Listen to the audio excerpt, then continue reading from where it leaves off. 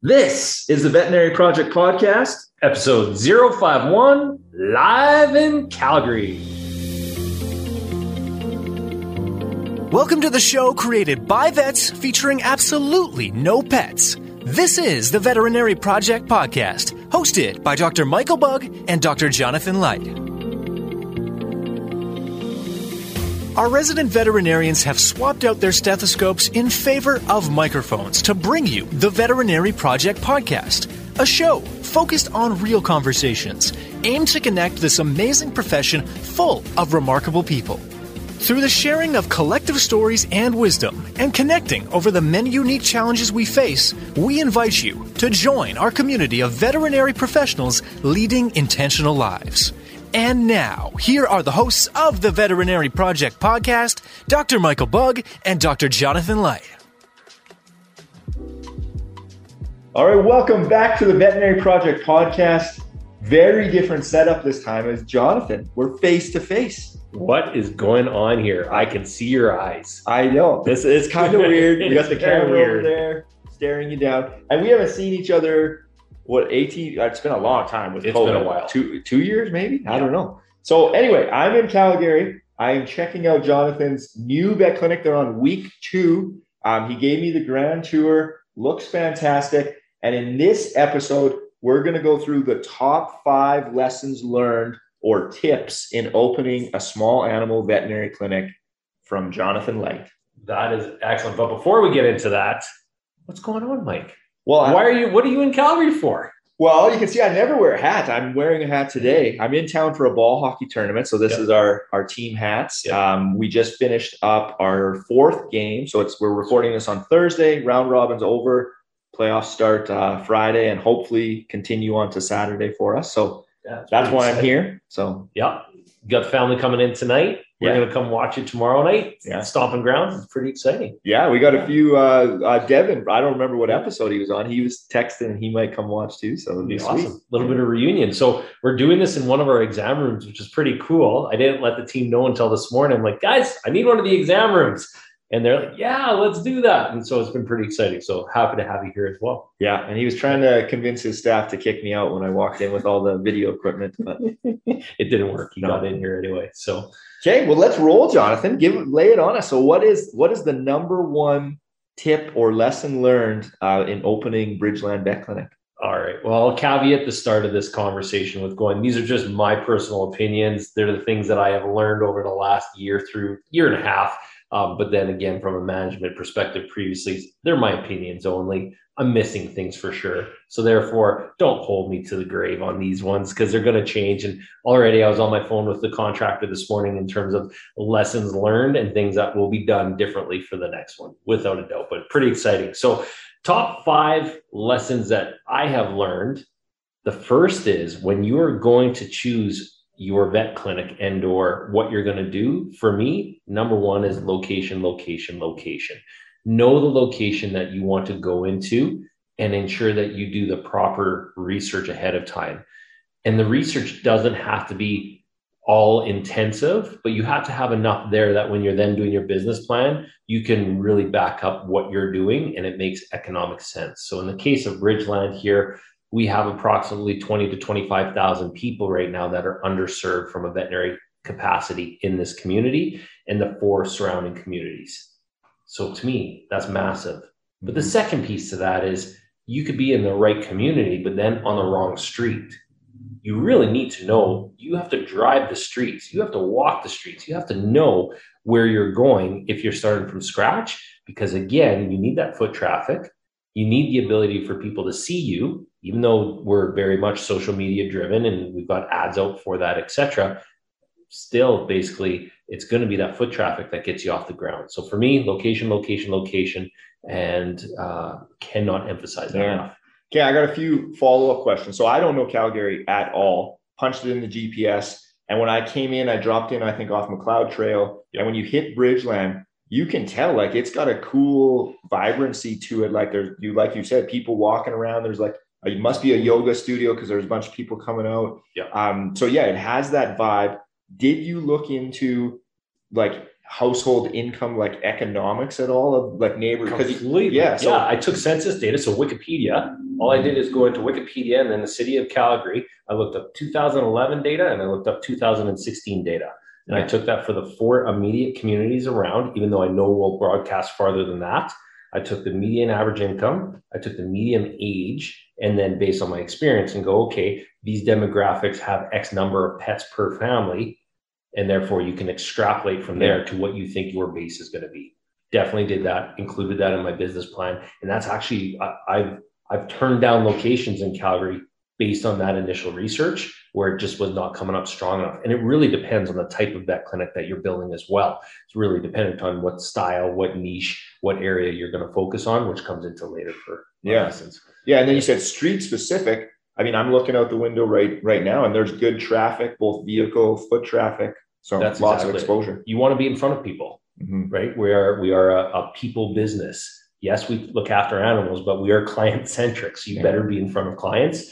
And First Avenue, where we are, again, I was walking the street when I saw this. There was a little sign that said for lease. That's what started the saga. This place had been empty for 5 years. Yeah. Think of the number of people that had been through here, had gone through the odyssey of trying to set up a lease and all those difficulties. Again, you have to walk the street. You've got to know the area ahead. And I think the timing was well, but again, it comes down to location. Yeah, it's a fantastic location. Yep. Okay, there we go. What's number 2 on the list? Number 2, this is a big one, and I've learned a lot on this, is plan. You cannot wing this at all. This is not an area to wing. So in my perspective, and man, I've had some colleagues that have done this on their own, both from an architectural standpoint. I give them kudos. I can't do that. I don't have that type of brain. So for me, it's planning with a designer, it's planning with an architect, it's understanding the vision ahead of going out for bid or for getting contracts. And this is a big one, is understanding what your vision is for the clinic that you want to build. So you've got an idea, you've got to get that onto paper and you go, can I be realistic with that? And, or should I be thinking bigger? So in the perspective of the first designer I worked with, the group with Animal Arts, Vicki Pollard, who was a previous podcast guest, she took my vision and then we went through 6 revisions. Then after Vicki was completed, then I brought on my designer and the next layer. And then we brought on our contractor, the next layer. You have to plan that in. Even though I think I did a good job, oh wow, did I miss some things? There's some pieces as part of even our room setups. I'm like, yeah, I wouldn't do that again. Yeah. And you know that day one. Okay. We'll have to touch on those because I'm curious what some of those are. But yeah, good flow here. Took me for a tour, kind of can get in and circle the treatment room. And then you had a dental suite, like your own dedicated dental suite and a dedicated surgical suite. I thought that was fantastic. I have not worked anywhere that had its own dental suite. It was always sort of part of the treatment room off to the side. But so again, that comes into the planning and the vision from day one. We had to lose some things as part of the plan. You only have so much space. The dental piece for the wellness proactive clinic that we have set up here, that's a must. It's 100% has to be there, both from the cleanliness factor when you're dealing with dentals, from the ability to have the space and the ability to do the great work we want to do. Again, you pick and choose, and there's things we lost. Yeah. Yeah. Nice. Yeah. Okay, let's keep rolling. Number 3. What's 3 on the list? Number three could be 1, 2, 3, 4, 5, combine all of them. Number 3 is team. You have to start with the end in mind, which means we had many conversations, we being Candace and I, as to what does the vision of this clinic want to look like? What do I want to start? Who do I want to have in it? Not even particularly the people, because I hadn't dropped the people in yet at that point, but I sure had a very good idea of the values and the culture that we were going to start with. Yeah. And that sure makes it a lot easier when then you have to go sell that vision and start working on getting the people in. Because if you don't have that right as a startup, I don't know how you do it. Because there is lots of opportunity to just pick and choose. And there still is in this day and age, even when there's veterinary shortages. But we in our group wanted to ensure that we had the right culture. And I think that's what we've come up with. And that's only the start. Then you have to navigate that through the plan. You have to navigate that through the business. You have to navigate it through all of the different roles, which in veterinary medicine you have to have. So again, that's 1, 2, 3, 4, and 5. It's everything. Culture, values. We spoke about that with the veg group.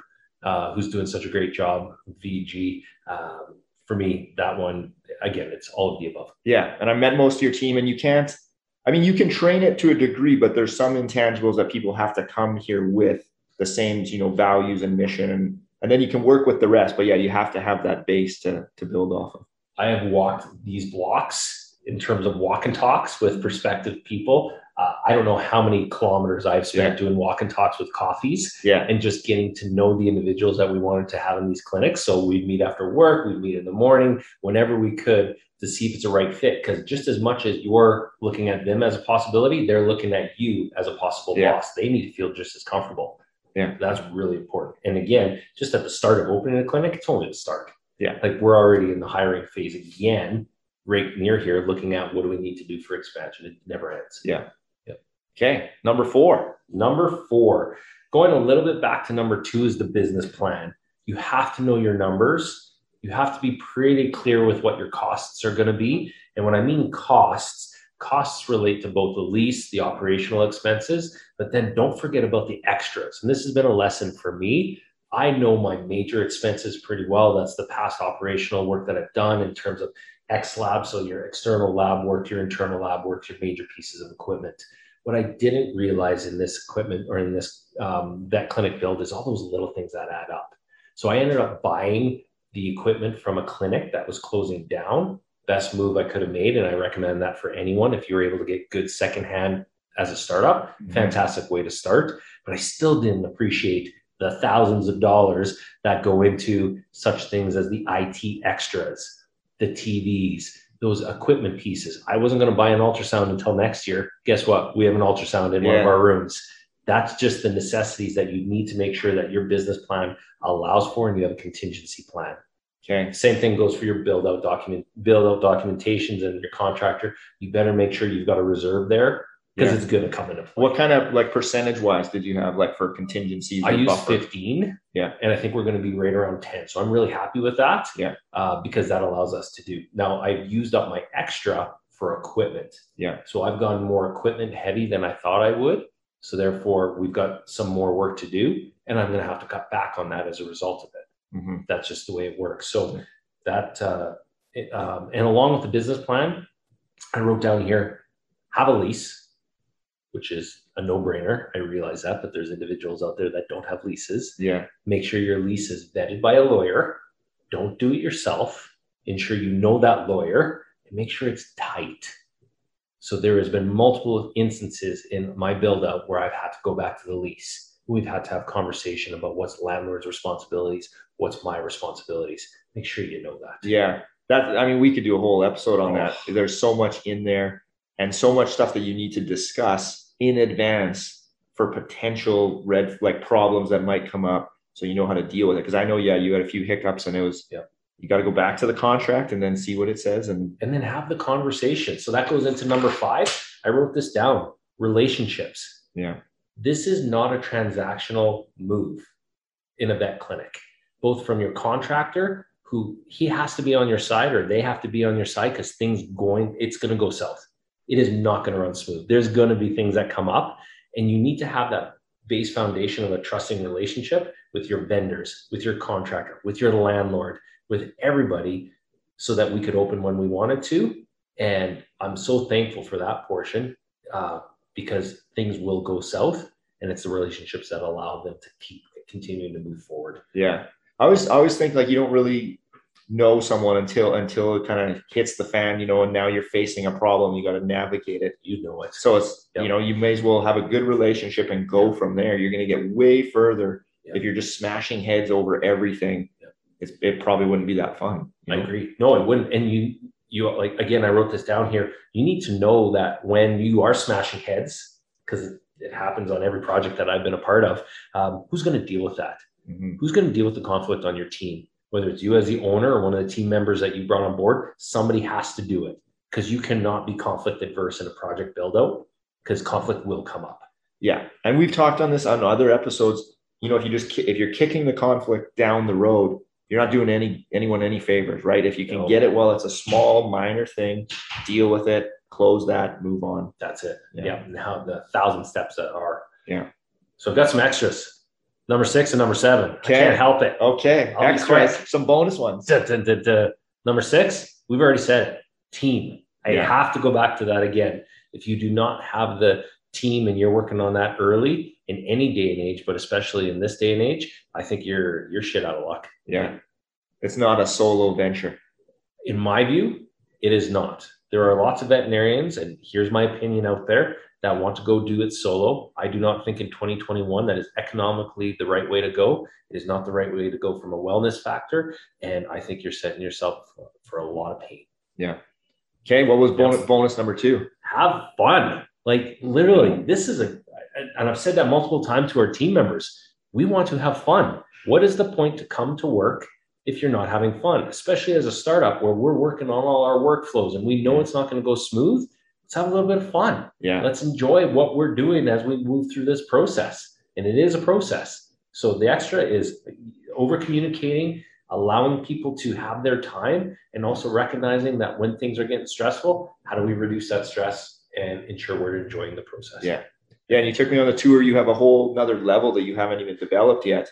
And you were saying you're going to be putting a wellness room in. Yep. And then you said, I'd love to get a ping pong table in here. No, we're putting a ping pong table in. And I was like, man, what kind of vet clinic has a ping pong table? And he's like, I want everyone to enjoy coming to work. That's it. And then you're going to say, when are they going to do when are they going to play ping pong? I'm like, I don't care if they don't play ping pong, but at least they've got that ability to do it. If there's a break in the schedule or lunch break or whatever. That's it. Just something different, right? And again, that's what we've looked at for this clinic build is what can we do different in 2021, both in terms of the flow, in terms of the dynamic, in terms of being a wellness proactive clinic that is going to set us up, our clients up, and our patients for success. Nice. Yep. Okay, real quick, because we're tight on time. You had mentioned there was a few things you would do differently, and I'm sure you'll build more vet clinics. So what will you do differently next time? Give us one or two of those.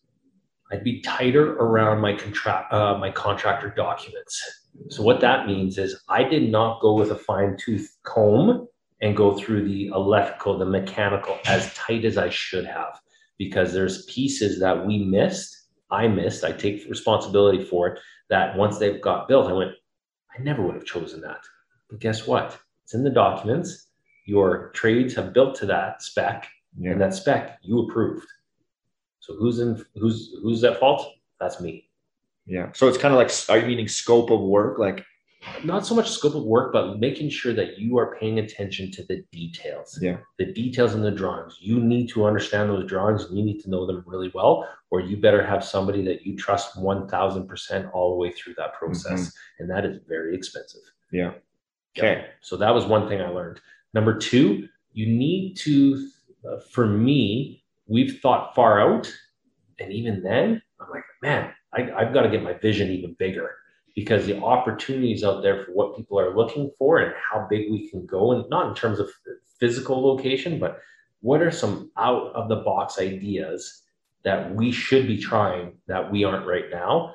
And am I already limited because of the space that I've put in here? I'm not sure yet, but I think don't be afraid to try. Yeah. Yeah. So and I mean, you're fantastic at that. You had a space where you're going to do the teletriage, telehealth out of, and then even in your other undeveloped space still, you're like, we're going to figure something out. We'll put something in here that, so it's nice you have the room to grow into that. Completely. Yeah. So, that's a learning. Number 3, business plan. Your business plan is gone day one that it opens up. That has done the exact same thing for this venture to the positive. One of my mentors and friends just, made mention this morning, cash is king. Don't run out of cash. Run out of cash, you're dead. Right. So in terms of looking at your business plan, making sure you're staying tight for my next one, I'll probably stay even tighter, because I spent some money here on this project that I probably won't spend on the next one, which is all right. It's the first get-go on my own, but there's already some tweaks in terms of the build-out that I don't think I'll need to do on the next one. Yeah. I think they say plan on your plan, not going to plan.